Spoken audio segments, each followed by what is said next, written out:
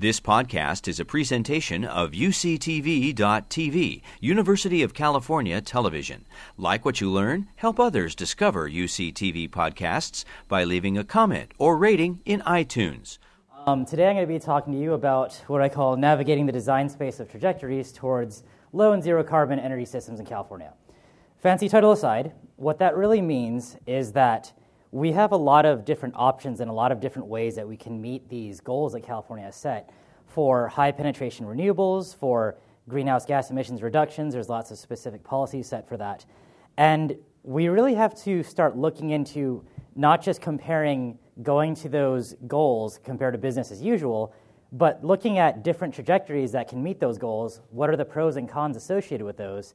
And what, more importantly, what are some of the unintended consequences that we might run into by choosing certain pathways versus others, and how can we avoid them? So just an outline, just some introduction, motivation, and context, which for this crowd, I'll probably be preaching to the choir. But really my talk is going to focus on these two examples, which are two kinds of strategies or two kinds of technologies that we're really looking to deploy to help meet these goals, but also looking at ways that deploying these technologies can turn out to be a disbenefit and ways that we can avoid them. And then I'll conclude. So first, we'll talk about some motivation, preaching to the choir here. There's a large concern about environmental sustainability. We've all figured out that the current configuration of the energy system, which is fossil fuel-based, has all kinds of environmental impacts, and that includes not least climate change, but there's also more regional effects such as air, water, and land pollution here in the U.S. and in other countries in the world. But there's also the dimension of resource security, right? So historical events have shown that our supply of resources that we need, energy, and in California especially water, is vulnerable to a lot of different things, right? There's vulnerable to geopolitical instability. When gas prices first started to go up in the early to mid-2000s when I was in high school, that was like a big shock, right? And that's all geopolitical, what's going on there. There's sustained drought. Drought affects water supply directly, but it also has effects on the energy infrastructure due to affecting hydropower generation, due to affecting how much pumping we're using for groundwater, and so on. And then there's also different kinds of infrastructure vulnerabilities to shocks like natural disasters, to cyber attack, things like that. So in addition to the sustainability focus, we really are also looking at resource security, which is two main reasons that we've motivating this transformation. So in California, the most recent policy that has been passed is Senate Bill 100, where by 2045, they want to have a 60% minimum renewable grid and also a 100% zero carbon grid by 2045. This is a relatively old executive order, but this focuses on an economy-wide greenhouse gas emissions reduction of 80% below year 1990 levels by the year 2050. And one thing that's also important for the Institute of Energy Efficiency is California also has a lot of regulations for zero net energy mandates on buildings, right? And technologies, especially control technologies, are going to be very important for helping meet those. These include all new residential homes must be zero net energy by 2020, all new commercial buildings by 2030, and 50% of existing commercial buildings also by 2030. So the rest of my talk is there's a lot of different things that we can do to help meet these goals. There's lots of technologies, there's lots of variations on those technologies, there's lots of control strategies. In the electricity sector, there's different kinds of energy conversion devices, all kinds of renewables. There's supporting technologies and management strategies like demand response, energy storage, advanced power plants, and so on. In the light-duty transportation sector, there's increasing levels of electrification through plug-in hybrid electric vehicles, battery electric vehicles, fuel cell vehicles, advanced gasoline vehicles, perhaps not as much anymore, but that's still important for people that need gasoline vehicles. And then in the water supply sector, even though I'm not focusing on this aspect in my talk today, but there's also measures that we can take there like conservation, different kinds of desalination, and water reclamation and reuse. So with all of this in context, the major questions we have to think about are, how do we choose between different technological pathways for achieving these outcomes, specifically these policies in California? What are some of the obstacles that we might run into and unintended consequences we may encounter when we just go full on with deploying a lot of these technologies? And how do we avoid them? What are some of the solutions that we can employ to avoid or mitigate some of these consequences? So, as I said, I'm going to focus on two examples, the first one being the large-scale electrification of light-duty transportation, specifically in California, looking at it from the perspective of grid integration and achievable greenhouse gas emissions. So, large-scale electrification of transportation. A couple of questions in this context. What are the impacts of large-scale deployment of alternative powertrain vehicles in the electricity system?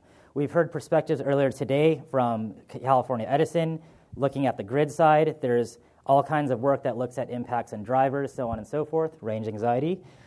And what needs to actually be done to realize the potential benefits of these technologies for meeting these environmental outcomes?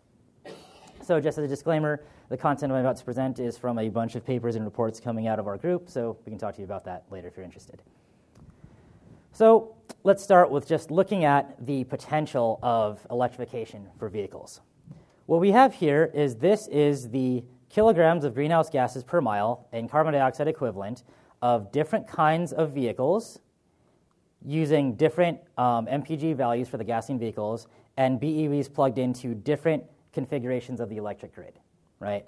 And what we can see straight off the bat is if you go from, say, a 25 mile per gallon average, which is the current present-day fleet average, down to everybody driving BEVs plugged into 100% renewable or at least 100% zero carbon grid, we can get pretty significant greenhouse gas emissions reductions.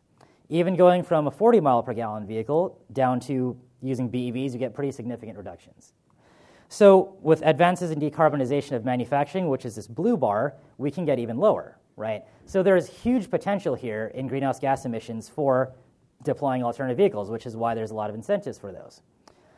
But it's important to remember that in order to realize greenhouse gas benefits from electric vehicles, there are some other considerations.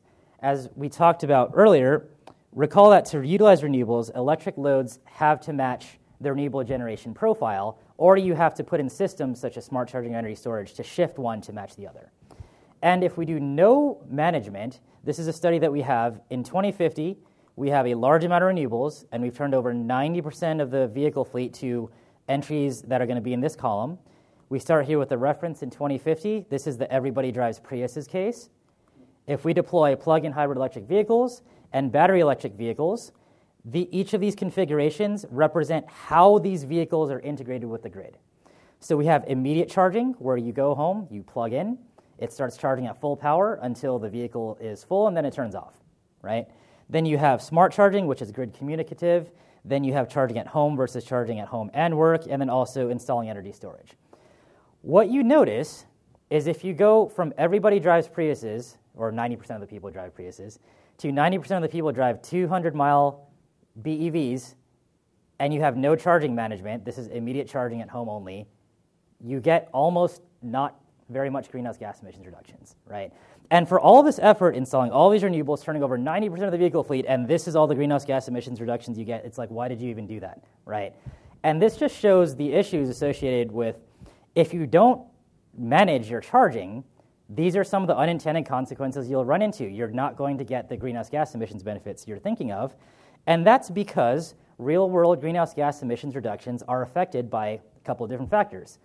Where is the charging infrastructure available, right? If you want to charge during the day, but then there's not charging infrastructure at the place where your vehicle is plugged in or your vehicle is parked during the day, you're not going to be able to help with that, right? There's also charging management intelligence, right? If you're just charging at full blast whenever you plug in, there's no sort of optimization or consideration of what's going on with the grid, with renewable generation, with electricity prices, and so on. So immediate charging at home, that worst case I talked about here, this is a profile of the charging load associated with a few vehicles throughout the day. You notice there's load during the day. Some people are charging during the day. Most people charge when they get home from work. They plug in. Then they also go inside and turn on their TVs and start cooking. So it coincides with the residential peak, and that's very bad for transformers, so our SE colleagues can attest to that. And if you look at where vehicles are, they're mostly at home. They go to work. Sometimes they go to other places, but it's really home and work that dominate the distribution of where vehicles are during the day. And what that gets you is, here's a mix that has a lot of solar. It also has a lot of wind, but this black line is a renewable generation profile in aggregate. This red is the amount of solar that gets curtailed, and this light blue is the EV charging load. And what you notice is that the EV charging load doesn't fall inside the envelope where there's a lot of renewable generation, right? So we have to manage that, right? And that's why you only get that far. So there are things that we can do to manage this, right? But first, an unintended consequence is, if you don't manage your charging or if you don't have energy storage, consumer travel patterns will limit the potential greenhouse gas emissions reductions you're going to get from deploying EVs, right? So how do we get around this? Let's look at smart charging.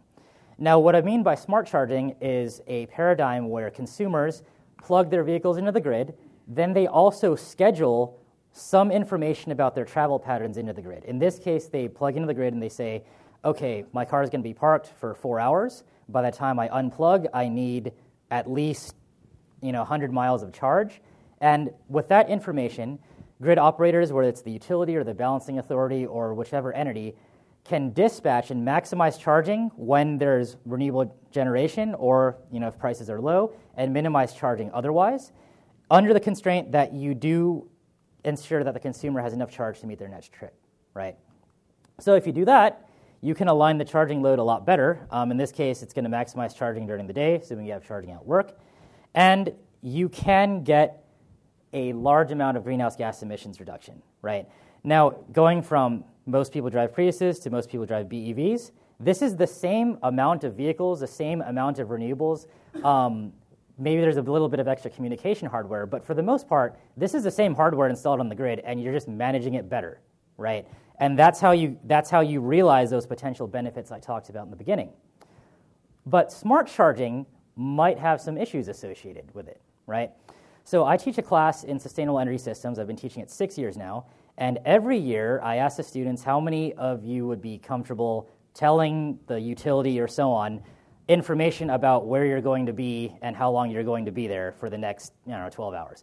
And no one raises their hand, right? Actually, no, I think 1 year one person raised their hand.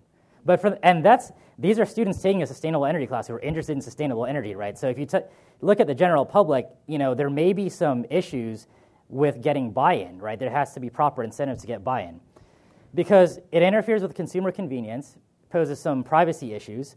There's also the aspect of if you let an external operator control the charging of your battery, in this case with smart charging, or going further if you do what's called vehicle-to-grid, you're letting an external entity control the charging rates and then with V2G discharging rates of your battery, which degrades an asset that you own, right? It degrades the battery. So how do you get compensated for that? And it doesn't leave as much room for unscheduled travel, right? If you tell the utility what your travel patterns are going to be and then you deviate from that significantly, you would probably get penalized, right? And I think a lot of people don't generally like that. So if we can't get consumers to smart charge, we'll need energy storage. And energy storage kind of does what you expect it to do. It will charge and make use of its otherwise curtailed renewables, discharge it when the EV charging load occurs, and you get pretty good greenhouse gas emissions reductions. The larger amount of storage that you have, the more reductions you get up to a certain point. But it's important to remember that doing it with storage has a cost, right? Storage doesn't just magically appear out of nowhere. It has embedded energy. It has an environmental footprint. It has a cost. So we really want to do things to minimize the amount of storage that we need, which I'll talk about in my second example.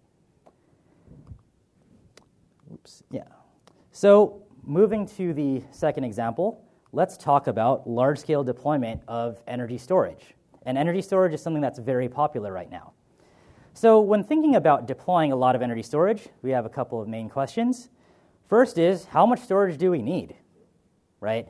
There's kind of this assumption that we'll just deploy batteries or we'll just deploy storage everywhere and then it'll eventually solve itself. But how much storage do we actually need to meet California's energy and environmental goals?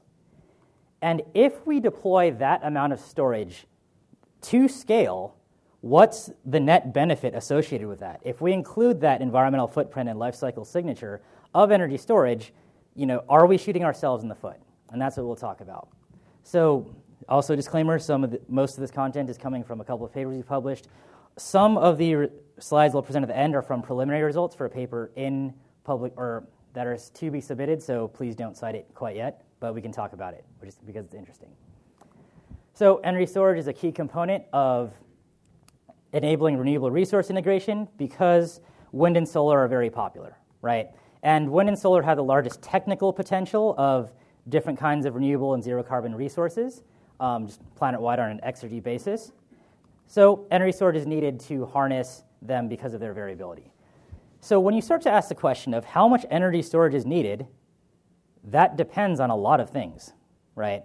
So fundamentally, what does energy storage do? Energy storage compensates for the misalignment between when generation occurs and when load occurs. If that misalignment is really bad, you need a lot of energy storage. If that misalignment is perhaps not as large, you don't need as much energy storage, right? So before you can answer that question, you have to think about how much of your generation portfolio is dispatchable and flexible to be able to meet loads. If you have things, say, like biogas or hydropower that can just meet loads directly in a zero-carbon-ish way, you need less energy storage. Also, if you have flexible loads, and this is where a lot of the control systems being worked on in the Institute of Energy Efficiency can help a lot, if you have a lot of loads that are flexible enough and you can shift them to occur when renewable or low-carbon generation is occurring, you need less energy storage, right? So to get at this question, I'm going to start with a very, very extreme example of what if, for some reason, we wanted to reach 100% renewables in California using wind, solar, and storage only, and absolutely nothing else. This is the extreme bounding case for how much energy storage you need. And we get a graph like this. So on the y-axis, we have the wind and solar energy penetration, and on the x-axis, we have the energy capacity of the aggregate energy storage system on the California grid as a percentage of the annual electric load. And I'll translate these to actual numbers in a little bit. The first thing that we notice is if we go from no energy storage, we can still get pretty high if you just deploy a lot of renewables. This is 20% overbuild means 20% more renewable capacity than we need. 50% means 50% more renewable capacity than we need. If you deploy just a lot of renewables, you can get pretty high. And when you go from no energy storage to the first unit of energy storage, you get a pretty large boost, right? And that's because most of the misalignment occurs on a diurnal timescale. Once you have enough energy storage to shift over the course of a day, you are able to utilize most of the curtailment. But renewables also have variation seasonally and over years, right? So if you want to go from, say, here, which is, 94.8, and you really want to go to 100.0, each unit of energy storage you add gives you a diminishing benefit because now you have to start compensating for misalignments that occur over longer and longer and longer timescales. And if you want to get to, in the worst case, if you have a 20% overbuild and you want to get to 100% renewables with wind, solar, and storage only, you can require up to 17,000 gigawatt hours of storage. Now, you might look at that and be like, that's pretty unrealistic, because that is. That's an enormous amount of storage, right? Each 1.0%, when you look at 1.0, that's equivalent to 338 million Tesla Powerwall batteries, right? And in this case, we need 3.7. And you compare that to the Tesla Gigafactory, which has an annual production capacity of 50 gigawatt hours per year, mainly for cars. This is not going to work, right? This is not feasible, right? So this is why it's very important to do as many other things as we can to reduce the amount of energy storage that we need. So let's look at a more modest goal where we look at, let's use a mix of resources to meet an 80% renewable goal in 2050. And to tie it in with my first example, let's tie it in with how intelligent your charging management is of electric vehicles, because electric vehicles is going to be a large load, but there's also a lot of opportunities for management, right? So I talked about immediate charging, I talked about smart charging, but I am also going to allow vehicle to grid, which is grid communicative, but also has the ability to allow the vehicle to discharge electricity back to the grid to reduce peak loads, as long as the battery has a surplus, right? So as we go through each of those levels of charging management intelligence, here we get a graph like this. This is the power capacity of the stationary energy storage system required. This is the energy capacity of the stationary energy storage system required as a percentage of your renewable capacity and your annual deliverable renewable energy, respectively. And we get this black line. So basically, to reach 80% renewables, the colors are the renewable penetration. To reach 80% renewables, you need to be on this line. Now, if we don't manage how electric vehicles are charged on the grid, if you want to get 80% renewables, this point here corresponds to about 2.3% of annual deliverable renewable energy, or about 10,000 gigawatt hours. That's still a lot of energy storage, right? And that's because solar is very peaky. You need to have a large amount of energy storage to be able to hold that and shift it over a day, right? So misalignment's very bad. And most of the energy is going to pass through the energy storage system and incur that round-trip efficiency loss. So if we go to smart charging, we look at the exact same graph.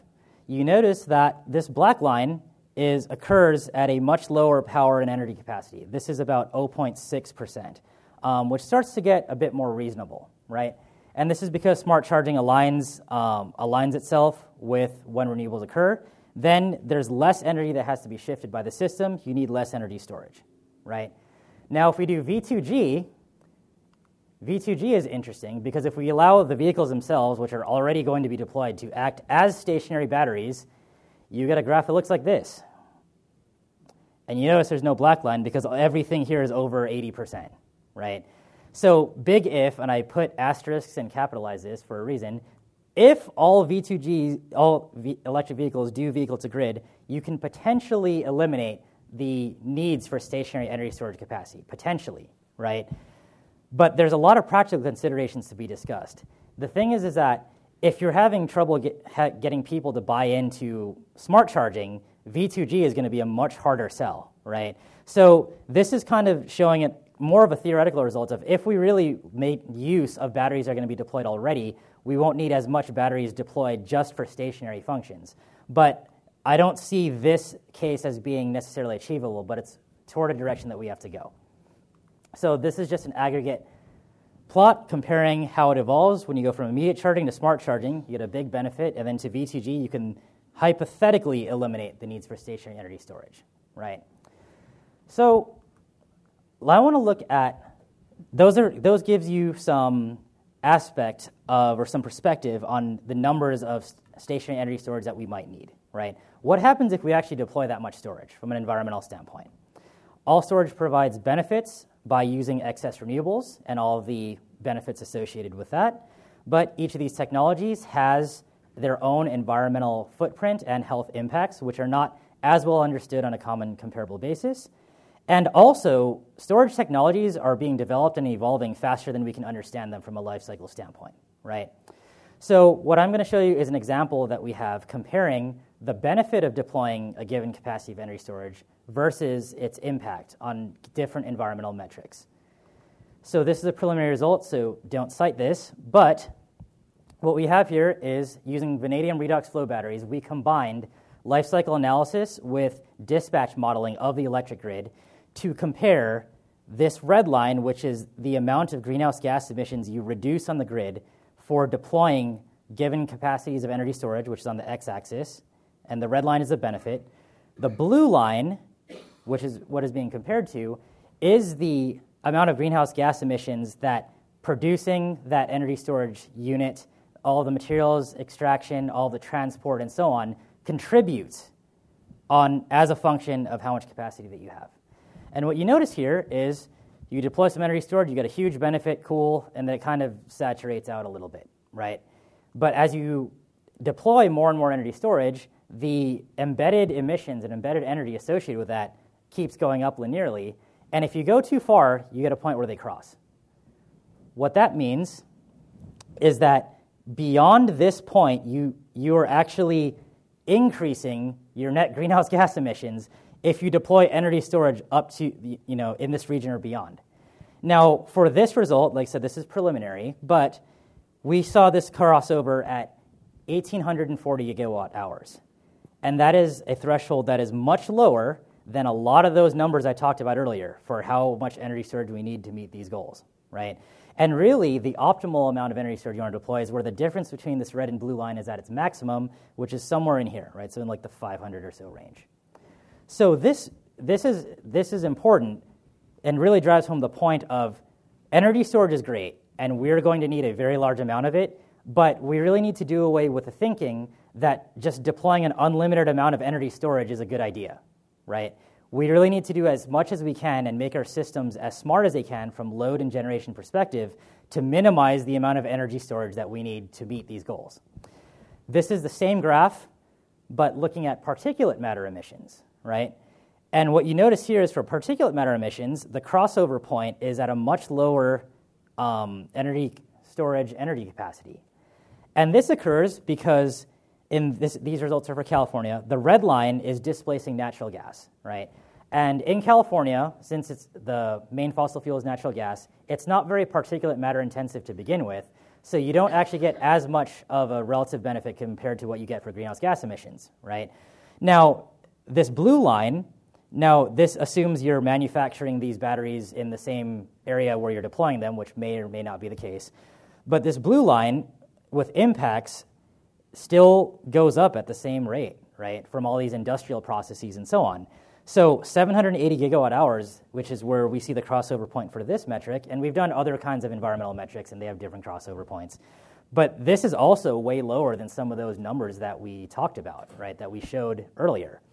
So really drive home the point, we have to make our system smart enough and avoid just relying on energy storage as kind of the fallback catch-all technology. So some overall conclusions. We talked about some unintended consequences. If you deploy plug-in electric vehicles, but you don't pay attention to when they're charging and how that aligns with renewable generation on the grid, you don't get your greenhouse gas emissions reductions that you're hoping for. And if your loads are not flexible, you may need more energy storage to meet the same goal than you would have otherwise. And if you don't take into account this materials and manufacturing contributions to these environmental metrics, there is potential to shoot ourselves in the foot, right, by deploying energy storage to a scale that actually increases emissions on a life cycle basis instead of decreasing them. So some potential solutions, incentivizing load flexibility, and there's a whole talk that can be given on that, so I'm not going to go into details on that. And also including life cycle impacts of energy storage in siting analyses and planning and optimization analyses, right? Or life cycle analysis of all of these newfangled technologies that we want to deploy to large scale, right? As part of the objective function in optimizing the portfolio of future energy resources. And overall, there's many ways by which we can transform the technology portfolio of our energy system. Certain pathways have some issues, right? And we need to do this kind of modeling to be able to identify them, not so that we can get discouraged and not so that we can, give up, but we have to identify them so that we can avoid them, right? Ignoring them isn't going to do us any favors, and that's kind of what a lot of the research I focus on tries to do. So I'll take any questions.